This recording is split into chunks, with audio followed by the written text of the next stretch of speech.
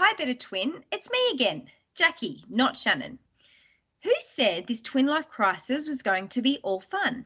I've been in a crappy mood lately, and you know when the dog doesn't even wag its tail at you, that you're really letting off bad vibes. No, not letting off bad smells. That's usually the dog. So I've turned to exercise to lift my mood.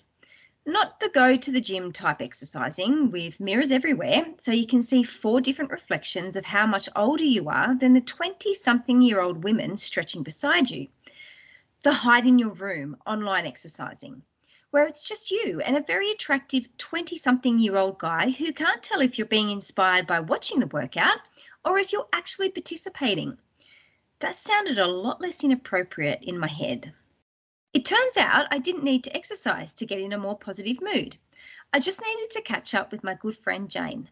Lucky for us, Jane decided to be part of our Twin Life Crisis podcast. Yippee!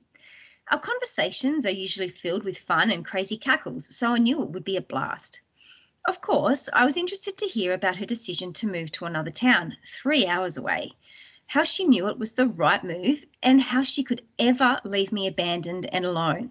It's okay, I left that bit out. It's not about me.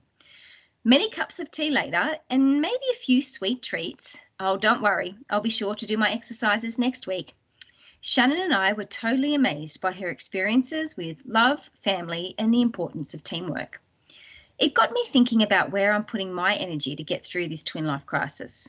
The fact that so much of who we are shaped by those we live with. It's a perspective I would not have considered if we didn't speak with Jane. I realised I've overlooked the importance of having strong relationships within my nuclear family and the positive impact it can have on my overall well-being. Jane highlighted how important it is to work together as a team.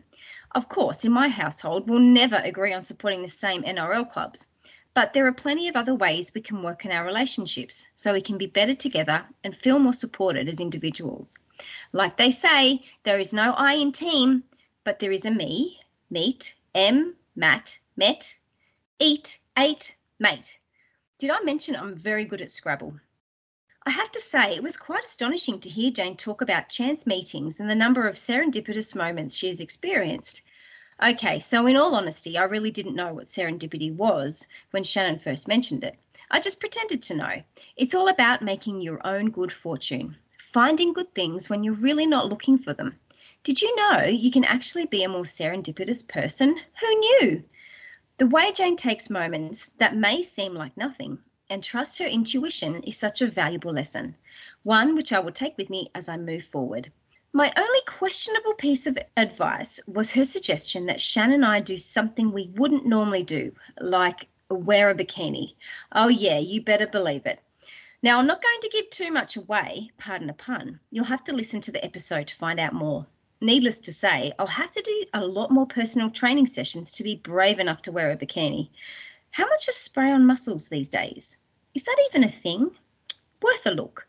Until we meet again, yours truly, Jacqui.